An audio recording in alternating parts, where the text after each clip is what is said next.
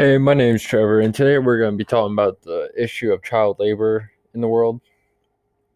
We don't see it much in the US, but around the world it has become a very large issue. It's it became a very large issue around the world mainly because of the working conditions for the children and their safety, as well as the hours they work are extremely long and they are underpaid, if even paid at all. To start with, we have them overworking, the problem of kids overworking. This one group in India, Bachman Bacho Adilin, they rescued an 8-year-old girl named Apata who was forced to work 16 to 18 hours a day. She worked in the home of her uncle as a servant. When they found her, she was barely clothed and she was barely even fed.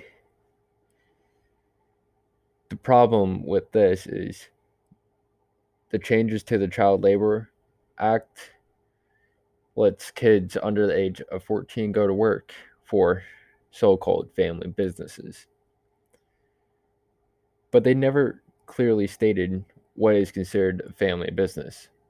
So these kids are working for very distant family members, basically as slaves in India, because India has tried to reform their acts for child labor, but they have failed to clarify in detail of what needs to be done. Then we get to the issue of child labor when it comes to safety in the mining over in the Middle East and in India. Kids are in these mines with simple machinery which barely runs, and the mines are run without being tracked by any form of government, which leads to no control over what happens to the kids. No time stands for how long kids work, nor any care for the conditions they are working in.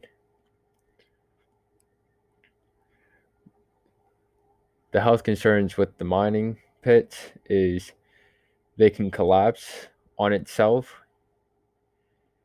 and anyone inside them can get hurt or killed if caught inside.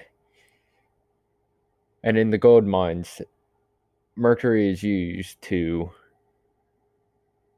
remove the gold, but the mercury can be a very big problem because mercury is poisonous to the touch.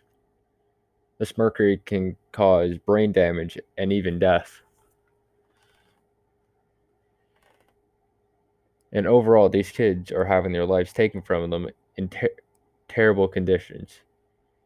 It's honestly heartbreaking that these countries, India, Pakistan, most of the Middle East, and in South Africa, need to reform their laws completely for minors.